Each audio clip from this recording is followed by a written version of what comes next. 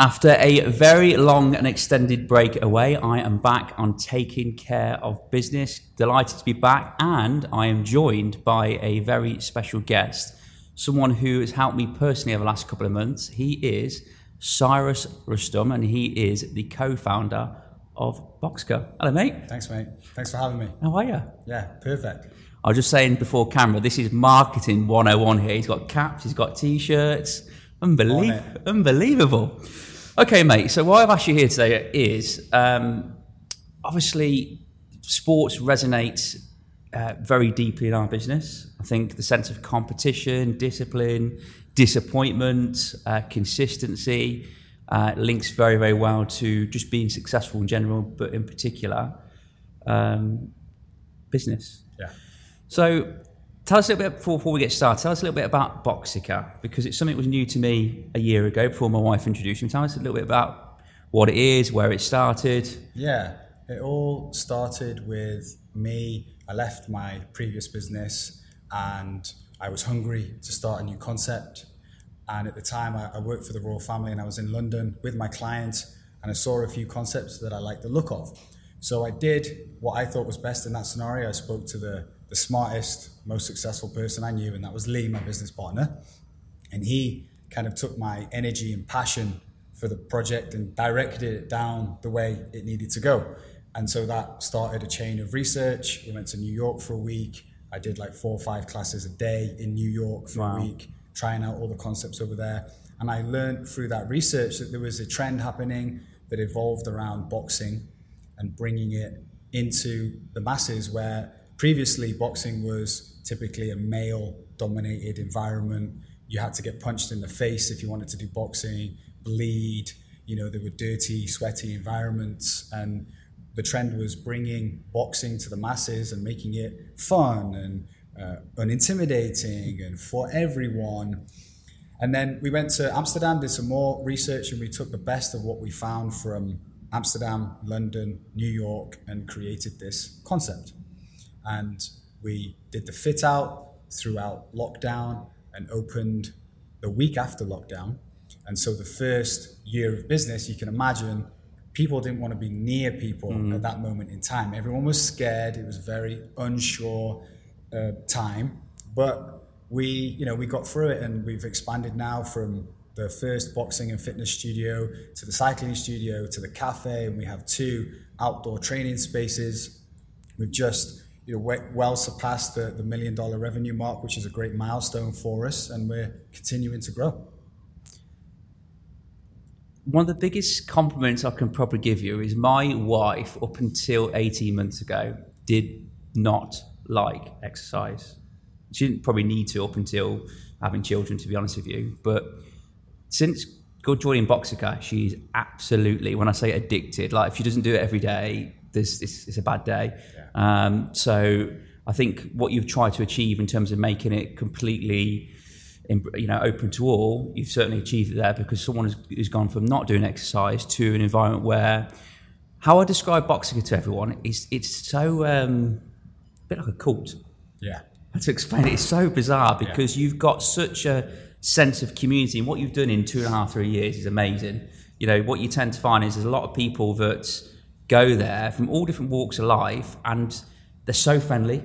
Yeah. They are quite protective in terms of, just give me an example, like there was another boxing gym open, I think a year ago, and lots of different people have, said to me, oh, try this. And me, I'm like, no, I love Boxica, I love the people there. And that same message or that same response is to a lot of other people. So what you've done in that short space of time, creating that cult-like community feel is actually quite magical. You've done something which is not easy to achieve. And I honestly implore anyone that's listening or watching this to try Boxica. There's lots of different things. It's very challenging. It's so fun. The people are great.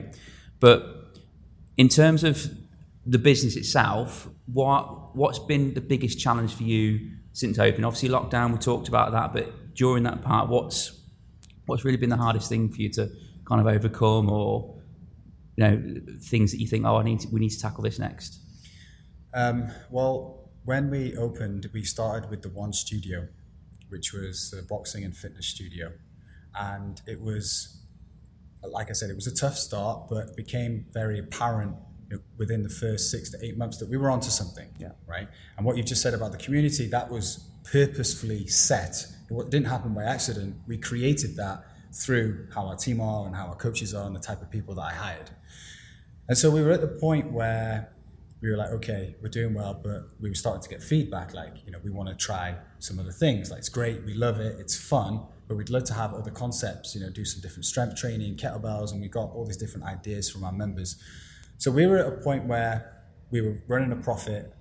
We had relatively low overheads because we just had the 2 units. We converted it into the 1 studio.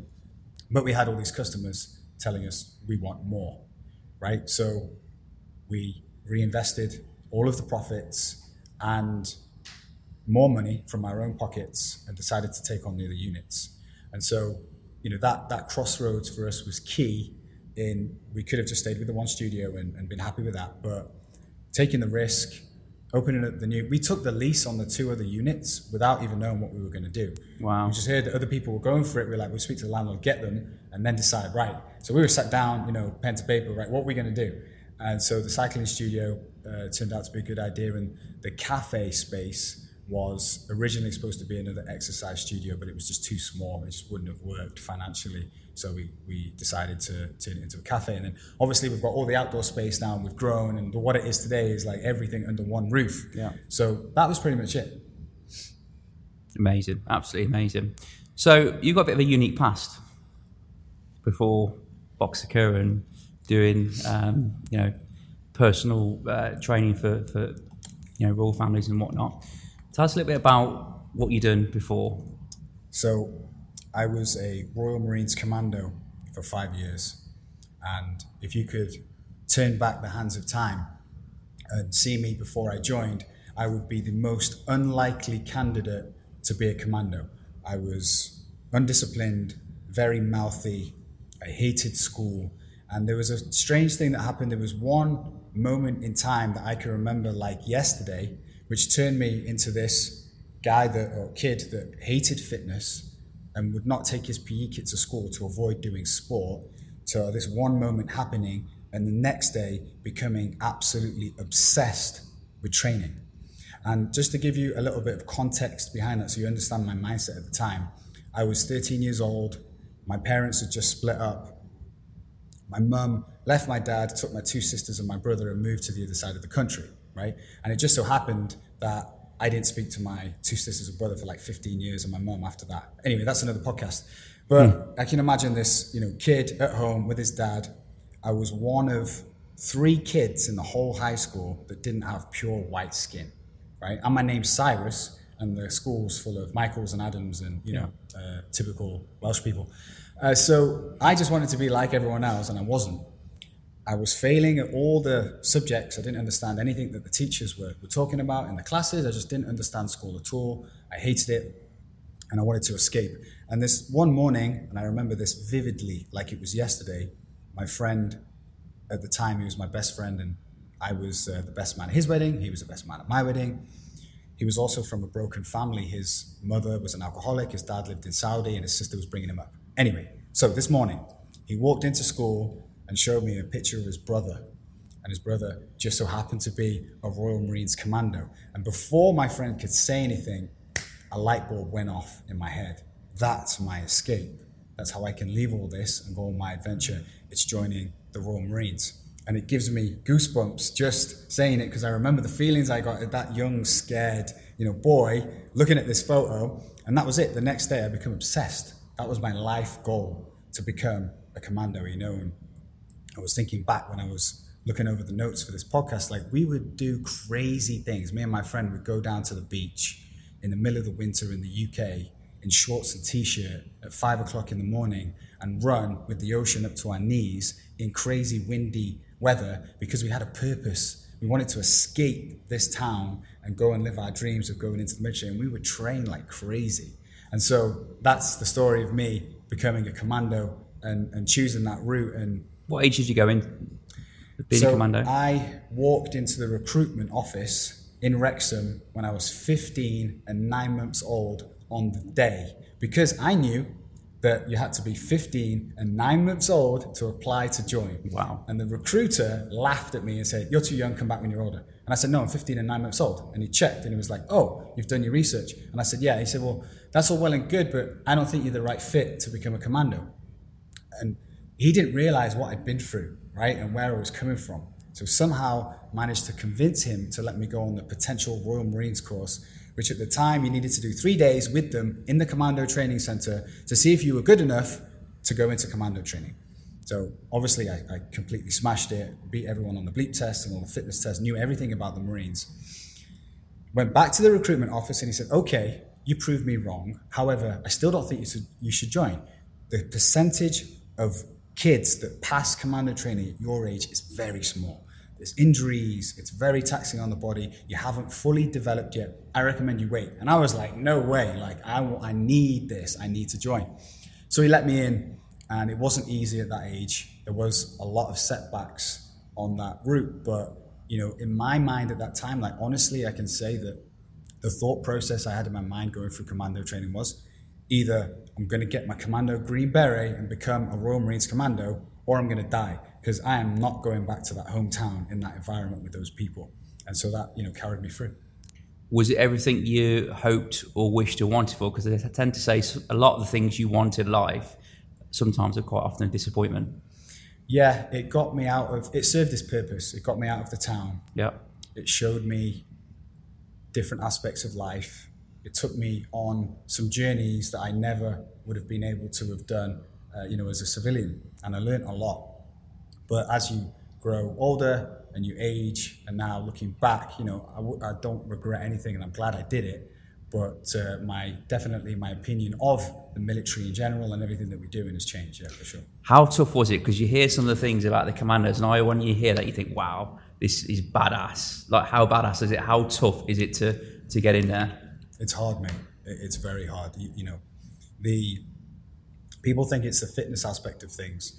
That's not difficult. They train you sensibly from day one, and they build your fitness up to becoming a level where you can pass the 4 commando tests, right? And the hardest part about it is when you're in the field with your kit, soaking wet in the minus temperatures, waking up at 2, 3, 4 o'clock in the morning, when you're sleep deprived, when you're hungry, when you're lying in a puddle, and when you're feeling sorry for yourself, and you've got to really dig in and be like, do I really want this? And that's why the pass percentage is so low, because they push you to your absolute limit. And I faced challenges towards the end of training. I got through like 27 weeks of training with my original team, and then I got an infection in my leg. And it was quite a bad infection. I was covering it up because I knew that it was quite serious, and I didn't want them to pull me out of my original troop, right? I built this relationship with these guys for 27 weeks. We were like brothers. Anyway, it got so bad that I started getting sick. They pulled me out and said, "You got to go to the troop behind. You need to recover a little bit." It's called back troop. So they took me away from all those guys, put me in the troop behind it. Tried the commando tests again, finished the first 2. On the third one, collapsed because I was sick from this infection. Again, took me back to the third time, went through it, passed 3 commando tests, got to the last one, which is a 30-mile march across mountainous terrain with weight. Wow. I got to mile 22 and I collapsed. And they took me in hospital, and they obviously stripped me, and they saw this red road map on my leg, which was the infection that had gone from my knee up to my hip and down my shin. And the doctor was like, "You idiot. Do you know how serious this is? Like, not that long ago, we'd have been straight into surgery, and we'd been looking at chopping stuff off." So they got me on all these drips and medications, and I had to go back into this troop where you heal from big injuries and where you can build yourself back up and pass. But again, we did it, We got through it. What brought you to Dubai? Because I often I say to people moving here, people typically run away from something back home, or they're running towards something. And I liken that to your running away from something back home to the commandos. What brought you here? I was living in Thailand, working as a coach. And life in Thailand's very relaxed. Mm-hmm. You're in flip-flops, you don't wear T-shirts, you're in shorts. I was working for 2 hours a day coaching, and I was training Muay Thai 4 hours a day. Life was very chill. I wanted more. Yeah. I knew I was meant for more. I knew I could be and do more. And although I was living this, what you would call a cool life, I was miserable. Okay. Completely miserable. So I just picked Dubai randomly because it looked like a very entrepreneurial place. And I just had this like inner feeling that I needed to go there. Yeah. And so that's why I moved here on my own as a personal trainer working in fitness first. I can relate massively to this because when I was 22, I think I was 22 when I moved here, I said to my mum at the time, I don't want the sense of regret or what if when it's too late. And I always felt something in my body where I was capable of more. I knew I could do more. I knew I could be successful. And that's what kind of drove me to Dubai. Circling back to business then. So I think Dubai in general, as we can probably both agree, is there's lots of things going on regarding the fitness community. Lots of different options, lots of different choice in terms of things open up, whether it's sports, paddle tennis, whatever it might be. How do you go about in your business attracting new clients, new customers, retaining them, and building that sense of community? And I guess coming back to that call, what's the magic? What have you done? Yeah, well, the typical gym is focused on the transactional type relationship. They want lots of members so they can get lots of money in the bank, and they count on the members not showing up to the gym actually, because the gym might have 10,000 members on its books, but only 3,000 of them will actually come and train regularly because it is a transactional interaction with the customer. We knew from an early stage that we needed to build a relational experience for the customer. So it works both ways. It's good for the business and it's good for the customer. Let's look at the example, right? So someone comes to a regular big box gym, they sign up for a membership, and there's no relationship there with the place. It's just equipment in a room. They come and train and leave. Another gym, a bigger, better, fancier equipment gym opens down the road. They're going to move and go to that one. Or they're not just going to show up and get the results, right? So that's not good for them as a person trying to get results in fitness. What we tried to build was a relationship where we know their names, we know their kids' names, we know their pets' names. We have events outside of the gym where we know these people on a deeper level. We have relationships with them. We speak to them like humans and build a relationship with them so that they feel comfortable. They feel like it's a second home to them. They like coming to the gym, not just to train, but because of the people and the environment.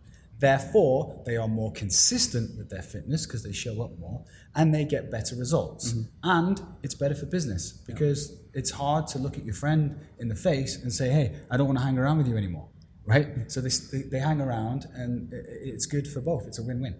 One of the things which impresses me about Boxica is you have lots of things to bring people together. So you have ice baths regularly. I think you have like a regular drinks, so to speak, events of the members, socials. So the stuff outside of the typical training that you do to kind of bring not just a core group of people that go there, but to encourage. Absolutely. I guess there's a lot of new people that come to your gyms the first time, perhaps new to Dubai as well, so perhaps looking for friends. 100%. I think Dubai in general can be a lonely place. Yeah, absolutely. You don't know people, so I think from that aspect. Tell me about where you're based then. So where is Boxica? Where can people find it? We're in Studio City, and the Studio City was very underdeveloped when we first got there. It's in a great location, and we were very purposeful as well with the choosing of location. So when we were looking through locations, we had one of Lee's contacts had a commercial space in DIFC that we could have taken, relatively cheap. There was a space in Al Quoz next to another quite popular boutique studio, a cycling studio, literally on the same street. We had a space in one of the Damac Towers in Marina, and we had the space in Studio City. So we had 4 locations, and we were, for a while, wondering which one we should go for. And so we chose Studio City for a number of reasons. Number one, my previous business was in Motor City. It was very close, so I feel like I knew the demographic, I knew the people, and I knew the concept that we wanted to bring, the community, unintimidating atmosphere, would be great in that location. right? Whereas DIFC is more fancy, pretentious, not really our vibe in terms of what we wanted to build. Yeah. Okay. Generally, as a rule in fitness, if you're going to open a brick and mortar fitness business, you need to be within 15 minutes from where people live during peak rush hour. So Studio City is perfect. Jumeirah Golf Estates, Arabian Ranches, Moudon, Mira, the whole community. Got Tilal Gaff coming up around the corner as well. Right, Damac One. Yeah. I mean, packed with residential, the type of people we like, right? Mid to high income families, professionals live in that area. So we decided to ditch the other locations, go all in on Studio City, and it was a great decision. They say rising tide lifts all, and I think that applies to Studio City, because when you hear the name, you think, oh, I'm not sure, you don't know a lot about it, but there's so much happening around there that, you know, it would only benefit the area. Obviously, the impact of that, it might be rising rents in the future for you guys. Yeah, for sure. No, they've increased. The rents have increased a little bit. We do have a good relationship with the landlord, and the place has developed a lot. I mean, there was no malls in Motor City when I first moved there a few years ago. Now there's like 4 malls there, massive shopping centres. And there's so much potential for Motor City, so much more development to happen. There is, and it's happening. You've seen it, right? And same in Studio City. There's so many residential blocks and new buildings coming up in that area, so it's been great for us. Big thing, choosing your location. What were the biggest factors for, obviously being close to your clients, but the actual units yourself, when you're a tenant, what sort of things are the biggest things for you aside from location, choosing somewhere? The first and biggest thing for us is parking. Yeah. So in my previous, when I was working for Fitness First as a personal trainer, it was actually located in Knowledge Village, and they were relying on this block of land across the road for the customers to use as a parking space. And the gym was quite busy. And then they did a construction building, on that plot of land, so they obviously stopped people from parking there. Within 3 months, gyms closed down. No parking. Impossible. How are you going to have a gym with no parking? So parking, and within 15 minutes of where people live, those two were like non-negotiables for us in terms of picking the spot. Okay, so just circling back to where you are in terms of the business, I don't think many people, and you touched on it earlier on about most of your incomes you made from the business first 2-3 years, you put back into business. I don't think a lot of people who are not running a business don't understand. I can tell you from personal experience, Lewis and I probably didn't receive any genuine income from the business until probably year 6 or 7, because we knew we had to put everything back in to ensure we grew at a pace we want. So from a business perspective, where do you think there's areas for you to grow outside of, the core cafe, spin, the gym itself? For us now, really the way that we need to expand is to go to other locations. Okay. So in Dubai, outside Dubai? That's a great question. We've debated this, by the way. We've debated, we've talked about this very briefly, or I've talked about it with Lee, where you should be. Yeah, it's a $1 million question. I feel like there could be potential for something in Business Bay. Yeah. Abu Dhabi. Yeah. Maybe a smaller version in Sharjah. I don't know. People have said yes, people have said no. And then on to other countries, around the GCC.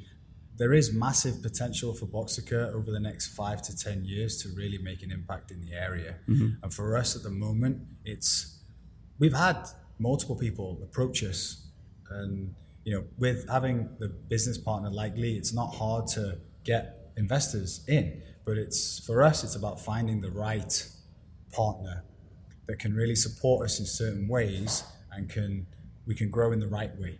So we're not in a rush. We're doing well. We've established ourselves, and if that opportunity does come about, then we'll go for it. How do you engage with the community or your people in terms of you've got a membership scheme, right? In terms of people being able to do what's your levels of engagement in terms of how do you get involved with them, or how do you get involved with people that come in general? The local community. Yeah. We've tried loads of different things to try and engage with the businesses in the area, and we've had lots of different kind of marketing schemes and all sorts. And I've learned from pretty much 8 years now of running fitness businesses, we engage with the local community and build awareness through word of mouth. Yeah. Plain and simple. I've wasted so much money on marketing and different things where it's really just about making the experience so good, making the people feel like all the things I've said, like it's a second home, like they can talk to you, you have a relationship with them, and they will leave that place and go and tell all their friends, wow, you need to come to this place, it's a little bit different, I like it, they cater to all different fitness levels, they make me feel good, they actually care about me. And so that's how that's always been the focus for us. We jested, or I jested last week to you about getting a referral scheme for me because the amount of people I dragged into we need to get you on commission into Voxica, and it is true. It's the knock-on effect of people in this business or friends that have come, and I can probably list 20 names where it's such a good experience. And to be honest with you, we're in business 15 years next week, our 15th year in business. That's amazing. And I think a lot of our clients tend to come back to us because they know what they're going to get. They know the service is going to be good. They know we're trustworthy. We're not going anywhere. You hear horror stories even now. And that word of mouth is absolutely massive. And also just having a good experience, whether it's with the individual or with the company itself. And I mean, what I like about your place is the relationship with the trainers. You've got a group of 5 to 10 different trainers. And then coming back to the cult thing, you tend to have individuals have their favourites. Yes. So I guess picking the right people to work in your gyms it's not just can they tick boxes, are they a good trainer? They've got to have a little bit about them, right? Mate, I've got 6 kind of pillars, non-negotiables for building a successful fitness business, and one of them is build the right team. And so I have a step-by-step process that I look at when I'm interviewing trainers, and it's got absolutely nothing, zero to do with their experience. I don't care what you've done. I don't care how you can coach a squat. I'm looking at, number one, would I want to hang out with this person if it wasn't in a work environment? Yeah. Right? Am I interested in you? Do I get good energy from you? Because I believe we all have either positive or negative energy. Yeah. That's it. There's no in between. Either you're positive or you're negative. So I'm feeling like you've got some negativity going on. I'm not interested, right? So positive person, I'd want to hang out with them outside of the gym. And the last one is, do they care? Yeah. Do they care about people? Are they really into this? And if they've got those 3 things, then I can teach them everything else. So in 15 years, you make a lot of mistakes from our perspective. And I think it's such an old cliche, but people are probably the biggest part of your business, and certainly are for our business.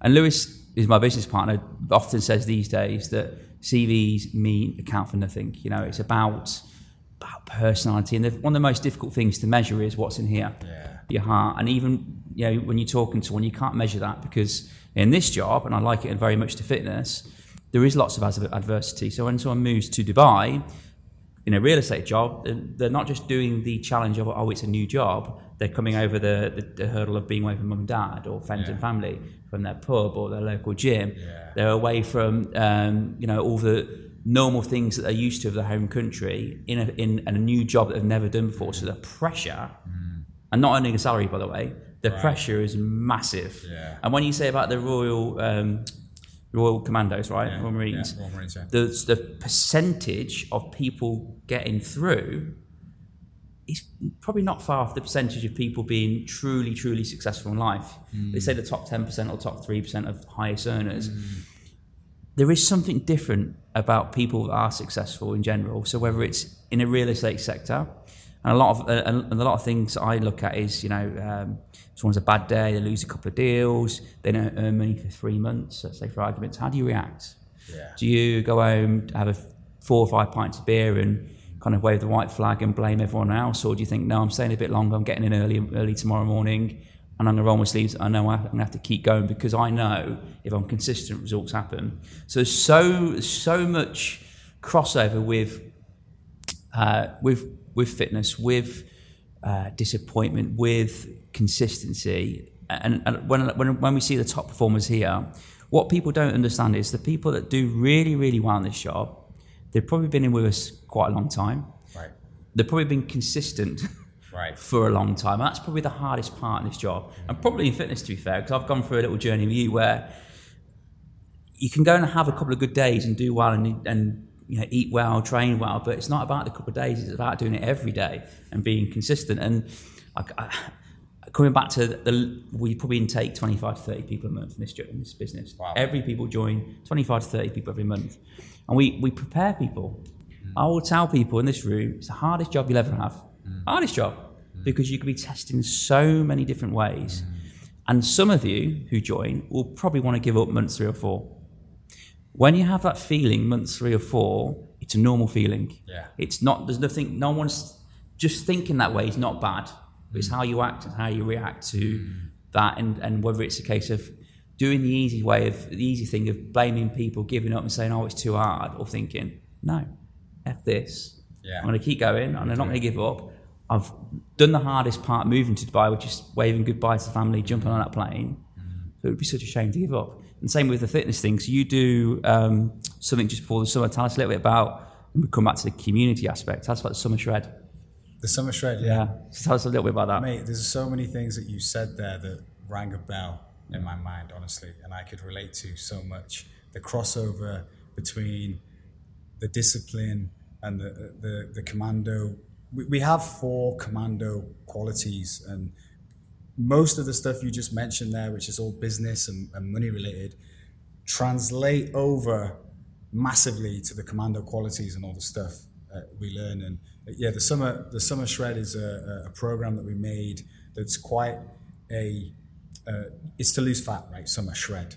And a lot of the stuff that we teach is on nutrition and training, and some of the stuff is from what I learned from the military. Like the idea was to have Claire take over the kind of nutrition and training aspect of things and guide people in that sense. And my job with it was to kind of get in people's heads and to try and keep them on track mentally.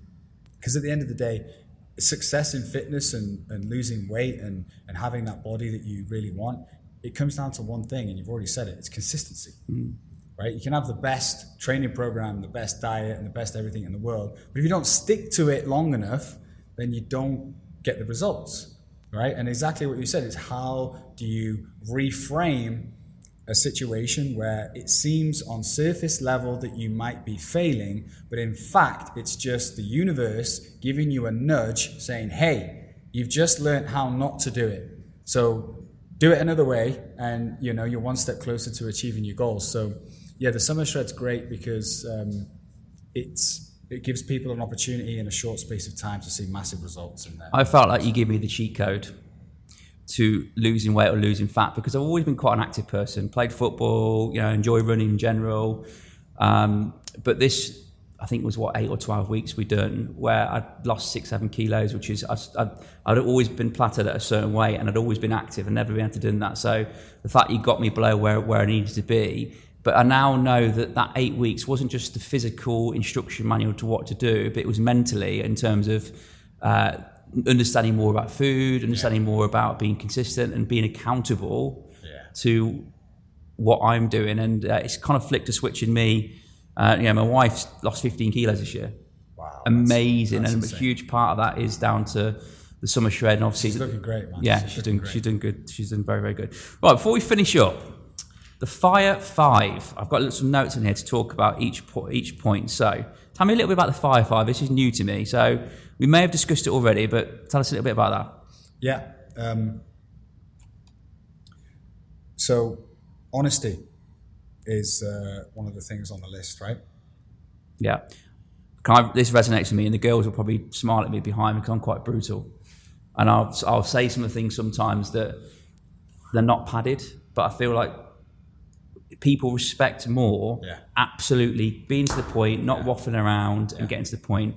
And I think if more people like that in general, and not just kind of skirting around things, it might be to do with fear, it might be to do with...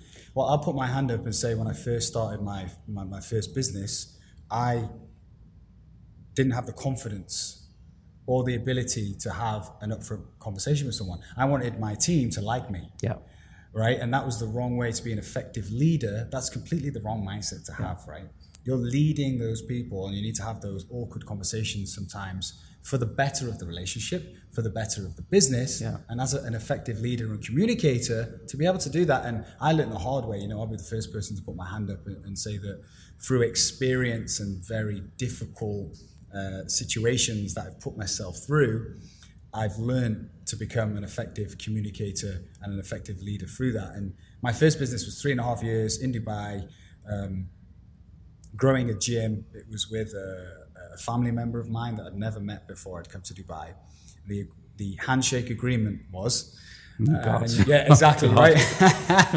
Right. The handshake agreement was he will invest, I'll do the work, and he invested. It was about 1.4 million dirhams. It wasn't a huge amount, and I did the work, and I grew it to a successful business. So we were doing just shy of $1 million a year revenue. We had a good membership base. It was running a decent profit, but obviously the handshake agreement broke down at some point, and it was probably due to put my hand up to not having those direct conversations early on to set the tone for the rest of the journey. And with direct and brutal honesty, it's not even being rude. It's just saying what you think without skirting around the subject. I think too many people in general skirt around subjects, and it just delays inevitable, and it could very often could be a bad outcome. Unfortunately for you, it wasn't particularly for a great outcome with regards to that. So that for me, that first business was my business university. I didn't go to school at all, like I told you. Yeah. So that for me was like, hey, get in the weeds. It taught me hard work. It taught me the exact amount that you put in, you get out, right? And there's no getting around that. You've got to put it in, and the time and the energy and learning about people, communication, managing a team. That was my learning experience, So although that relationship did break down from it, that was a relatively inexpensive lesson that I had to learn at that point in time. It's so that I can make these bigger, more aggressive kind of moves, knowing that I learned that mistake. Do you know what, with mistakes in general, and this is to me talking business, I've made so many mistakes over the year, me and Lewis have, so many, whether it's big or small situations, but I would much prefer to make a mistake than not try at all. Yeah. And there's so many people that are scared, stiff to make a mistake, whether it's running a business or in their job or whatever, where they don't ever really progress forward because they're too scared of what might happen. Yeah. Just for me, if you make mistakes, it means you're learning and you're moving forward. Absolutely. So 5, number 2, discipline to achieve performance. How does that relate to your business life in terms of being disciplined? Because running a business, quite a lonely place. You've got the benefit of having a partner, which is great, but it is a lonely place. The reality, everything falls on you. How do you be disciplined now running a business? Yeah. Well, discipline is, when I speak to people about discipline, most people come back to me and say, I've got no discipline, and I like to live what people would see from the outside as a fairly disciplined life, right? You see me on social media posting my wake up time, 4:30 in the morning, and my seen that burpees, mate. Burpees at 4:30. There's no need for that, I'm afraid. So let me explain it, and let me give a little bit of so that people understand why I do this kind of stuff. Let's take 2 people. One of them has a set of non-negotiable routines or habits that they do every day. They wake up at an early time. And I do believe that one of the most important decisions you make every day is what time you wake up. Yeah. You're sending a message to the universe. I'm lazy. I slept in. I've just wasted this time. I'm late. I'm rushing. That's the kind of energy that you've got. When you wake up early, you're sending a message to the universe like, boom, I'm up. Yeah. I'm disciplined. I'm here. I'm ready. Let's go. So that first initial decision of waking up early, and then movement. The reason why I do burpees first thing in the morning is because I'm manufacturing a positive mindset through movement. We all know when we go to the gym, it makes us feel better. We have that rush of endorphins. And at 4:30 in the morning, guess what? I don't feel too good, right? I'm maybe a bit grumpy. I could have done with a couple of more hours sleep. So I force myself to bang out a load of burpees, get a sweat on, and I immediately boom, right, now I'm awake, now let's go. And I've also given my time some hours of the day that allows me to do some personal development, right? I might journal, read, work on some content or some things for a few hours where no one's going to WhatsApp me, no one's going to email me, no one's even awake yet. So imagine the path of the guy that's got his habits. He's manufacturing his positivity. He's going about his day, shaking hands with people, looking at people with a certain determination and discipline in his eyes, and he's reaching for these higher goals because he's manufactured his positivity and his discipline. Or the guy that wakes up, that's sending different energy to the universe, that hasn't got that discipline, that hasn't got that self-trust, self-control, self-discipline. He's making different decisions in life, right? And over the time, if you zoom out and look at like a 5-10 year period, it doesn't take a rocket scientist to know who's going to be further in life, right? Yeah. So I always bring things back to choosing the hard, disciplined route, because when you can master yourself, you can then go and master the world. And people think it's hard. It's not. Being disciplined is easy. It's the easy route in life. When you're undisciplined, life becomes very difficult. And everyone knows what they should be doing. Everyone's got the voice inside their head after they've just gone out drinking all night in the morning that says, oh, I shouldn't be doing this anymore. Or when you look in the mirror and you look at your body and you're not happy with it. How much negative energy is that? You're not proud of your own body, the place that you live. Right? You're waking up late, you're eating bad foods. Again, that little voice comes inside your head. You shouldn't be eating these foods, it's bad for you. You're not living in line with your, you can call it conscious, universe, God, thoughts. You're out of line with it, right? But when you bring it in line and you live with conscious congruency and you're actually doing the things that little voice is telling you to do, honestly, you become more happier. You're not depressed anymore. You're on your own personal stuff so that you can go out there and achieve whatever it is you want. It all links back to accountability. And again, little thing I do on Sunday evening is I'll jump on my phone, I'll book all my classes for the week for coming to see you guys, because I then know, right, I'm booked in. I'm not cancelling because I've committed to myself at XYZ time. I'm going, that's it, it's done. And that's my little Kickstarter for the day. So little tip for you there, you don't have to do burpees at 4:30 in the morning, but what you do is have a plan, stick to the plan. Are there any similarities with being in the commandos and business in terms of anything you've took from that where you think, they're a little bit similar? Or yeah, we in the commandos we have 4 commando qualities that we live by, and I briefly mentioned it before. And the 4 commando qualities directly help people that are wanting to be entrepreneurs or business people. So the first one is courage, right? And from your journey and what you've told me, what you've built over the last 15 years, I mean, how much courage does that take? And the story of the agents coming over, leaving their home, starting new, no salary, right? You need massive amounts of courage to do well in business. And that's the first commando quality. And my way of perceiving the courage is always do what's right and in your heart. Don't let the opinions of other people sway you away from what needs to be done. Especially as a leader, as a visionary, you need to stick to your guns. So first one's courage. Second commando quality is determination. Quite simply put, never ever give up. Goes without saying, right? The third commando quality is unselfishness. And I perceive that as prioritize the needs of the mission and team before self. Think about the sacrifices you've made for this place over the last 15 years. Like you said, not taking money out, reinvesting it in and putting more energy. Me and my wife nearly split up. So when we first set up the business, I think for the first 3 years, I was in at 7:30, having to open up the offices. Me and Lewis were not getting in 10:30, 11 o'clock. Wow. So if that's happening on a regular basis, your other half's surely going to be asking questions. Well, I'm not seeing you. We're not particularly doing anything. But I knew in my heart of hearts, I said to her, look, if you want to go home and do your own thing, and that's up to you, but I have to do this. I have to. And she stuck by me, which is great. Mate, you're doing amazing. You're a great example. I love it when you talk. It's, like I said, it's ringing so many bells in my mind, and it's very similar to the commando way of life. Entrepreneurs, successful entrepreneurs like you, and Royal Marines Commandos have so much in common. The last commando quality, and the one that I personally resonate with the most, is cheerfulness in the face of adversity. And I see that as, you've already mentioned this a lot, looking at a situation that I say it as the universe is giving you information. Mm-hmm. It's telling you something. And it's all about your perception of the situation, right? Cheerfulness in the face of adversity. The universe is telling you that what you're doing is the wrong way. You just need to change your path and go on another course.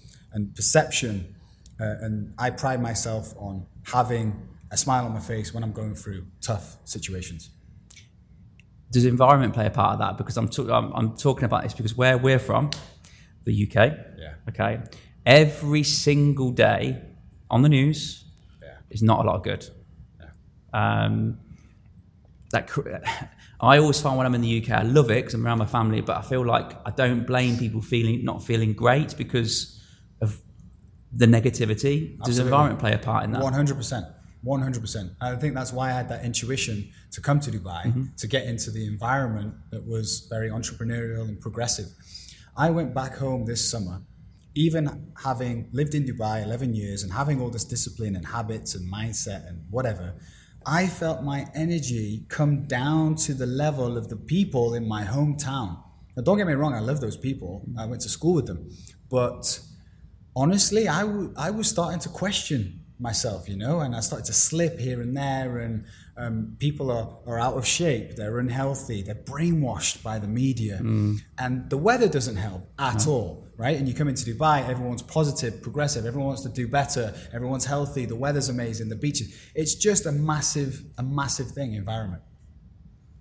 I've got a note on here: the power of resilience and determination, examples of hard work goals through mindset. I'm not going to ask you that. I'm going to ask you massive thing, which is very prevalent, certainly in the last 5 years: mental health. Yeah. There are people in my life over the years that have kind of suffered at different degrees. What part does fitness, purpose play in that, and can it help? Yeah, absolutely. It's huge, and it's everything. And I'll tell you a little story about me where I've struggled with this myself. I was in Afghanistan in 2006, and unfortunately, because it's the worst and best thing that's ever happened to me, I was in between. I found myself in between two trucks, where the rear truck went forward, and I was in between them, and I got my head crushed. So I wasn't wearing a helmet. Wow. Broke my jaw in 3 places, completely shattered my right eye socket, and broke my skull in multiple places, right? So, long story short, I didn't realize what I'd done, but I knew in the moment, lying on the sand, that I was in serious trouble, and I was screaming. I couldn't speak because my jaw was messed up, but I was screaming, not because I was in pain, because I thought, oh, this is it. Like, life's over right now. And I was annoyed because there was so much I wanted to do, and I was so young, and I was squeezing the hands of my friends that had gathered around me at this point, and I was squeezing so tightly that they had to let go because Cyrus, you're crushing my hand. Anyway, obviously going through that, and I suffered a lot of psychological things that I needed to get over, right? And physical. I spent 2 weeks in and out of comas and multiple head operations in the hospital. And then when I stabilized, they put me into a recovery center in Oman, which was a former military hospital, to recover for 2 months. And then they sent me home. And I began my process of recovery.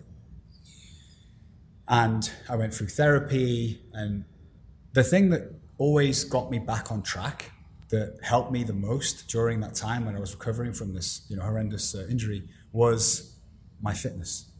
Because when I trained, I felt good. And I got a little bit, every time I went back to the gym, I got a little bit more of my confidence back. And it was like a staircase. Every time I trained, I felt a bit more confident. I'm looking better. I'm feeling better. These chemicals and endorphins are rushing around my body and making me feel good. So I'm having positive thoughts. And it's a knock-on effect. And I just said that's one of the reasons why I do burpees at 4:30 in the morning, is to manufacture my own positivity, right? Because fitness, it works for me, and it works for everyone. So they're very highly interconnected, mental health and your physical health. The mind and the body are one. There's no being healthy physically, right? If you train regularly, you look after your body, you eat the right foods, you fuel your body with the correct foods, it's going to cultivate a positive mindset. If you don't train and you abuse your body physically, and you don't feed your body with the right things, you don't stay hydrated, and you don't sleep properly, guess what? You're not going to feel too good. And that's going to affect your mental health and your mindset. And I will quickly go back to the Afghanistan story, because I mentioned something that I want to just finish off for you. It was the best and worst thing that happened to me. I learned the meaning of perspective in the hospital, because obviously I was in a bad way, couldn't see properly, my jaw was wired shut, my spinal fluid coming out my ears and stuff, and I was feeling very sorry for myself. And there was this guy that would come into the hospital, and he was an old man. He was very friendly, and he'd come over to me, "Hi, how are you?" And I had my jaw wide shut, so yeah, I'm okay. And he would go and see this other guy that was in the room, and the guy that was in the bed was clearly disabled, and he didn't have control of his bowels or food, because I saw the nurses feeding him every day. And this older guy would come in and see him for an hour or 2 hours and leave. And I remember the old man being very pleasant, and I wrote on a piece of paper to the nurse that, what's the story with that guy? I was seeing this, I want to know about it. She said, "Oh, well, he was driving his car with his mum and his sister in the car, and they died in an accident. His mum and sister died, and he was the only one that survived, and now he hasn't got control of his whole body. And the reason why he keeps trying to bite himself is he's trying to take his life because he feels so guilty that he killed his mum and sister." And guess what? The guy that was coming in, asking me how I was doing, was the father that had lost his wife, his daughter, and he was a pleasant, mannered, friendly guy. And I just, in that moment, was like, oh my, I can't believe it. And I immediately snapped out of whatever, feelings I had for myself, and that perception of the situation completely shifted my mindset. And from then on, it was like, wow, you need to man up and stop being a little girl and get on with this and get yourself back to health. And, and it all changed in a moment from that. What was the age of that guy? Strange question, but there's a reason I'm going with this. I believe he was late 20s. Okay.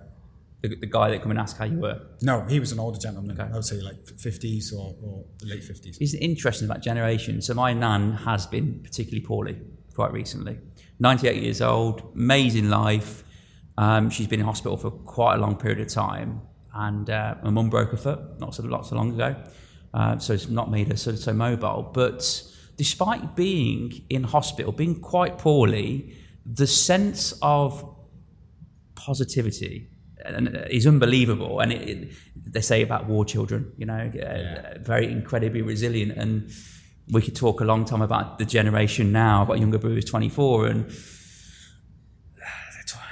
that's crazy. They're exposed to different things, and it's just, I think mindset is massively underestimated. And also being resilient, being that war child, being positive can take you a long way in life. Well, she's 98, right? But I think being the way she is, by the way, I actually believe being a positive person in general, and it's not scientifically backed, but can play a part in perhaps being 100%.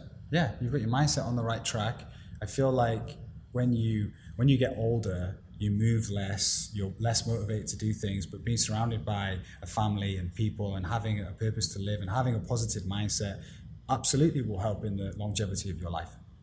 Mate, it's been an absolute pleasure. We did talk about what's next. I'm going to give you a bit of advice, because I think what you've got right now is a little gem. I think you need to be brave, get your big boy pants on, and get this around Dubai, because it's a brilliant concept. I think more and more people need to hear about it, and I think I'd like to see more and more of these places dotted around Dubai, and who knows, even further than that. I think you've done a great job. Anyone that's looking to start out on their journey, switch different things, you must just try one class at Boxer. It is incredible. The people are lovely. The trainers are great. It's not as intimidating as you might think going somewhere new. It's not just boxing. There's different classes outside as well. There's spinning. So there's lots of different things to cater. How can people find out about booking Boxer? What do they have to do? Yeah, best thing is go on Instagram. Look at Boxica, just at Boxica, Boxica, and you'll find us there. And I'm Coach Cyrus on Instagram as well. Just randomly before we finish, Boxica, where'd that name come about? Mate, we hired a company that give us some options, and we like the look of that one. That's good. That's it. It's very, very cool. Also, jump on Google Play and also App Store, Boxica app. You can book your classes throughout the course of the week. Mate, absolute pleasure. Thank you so much. Cheers, guys.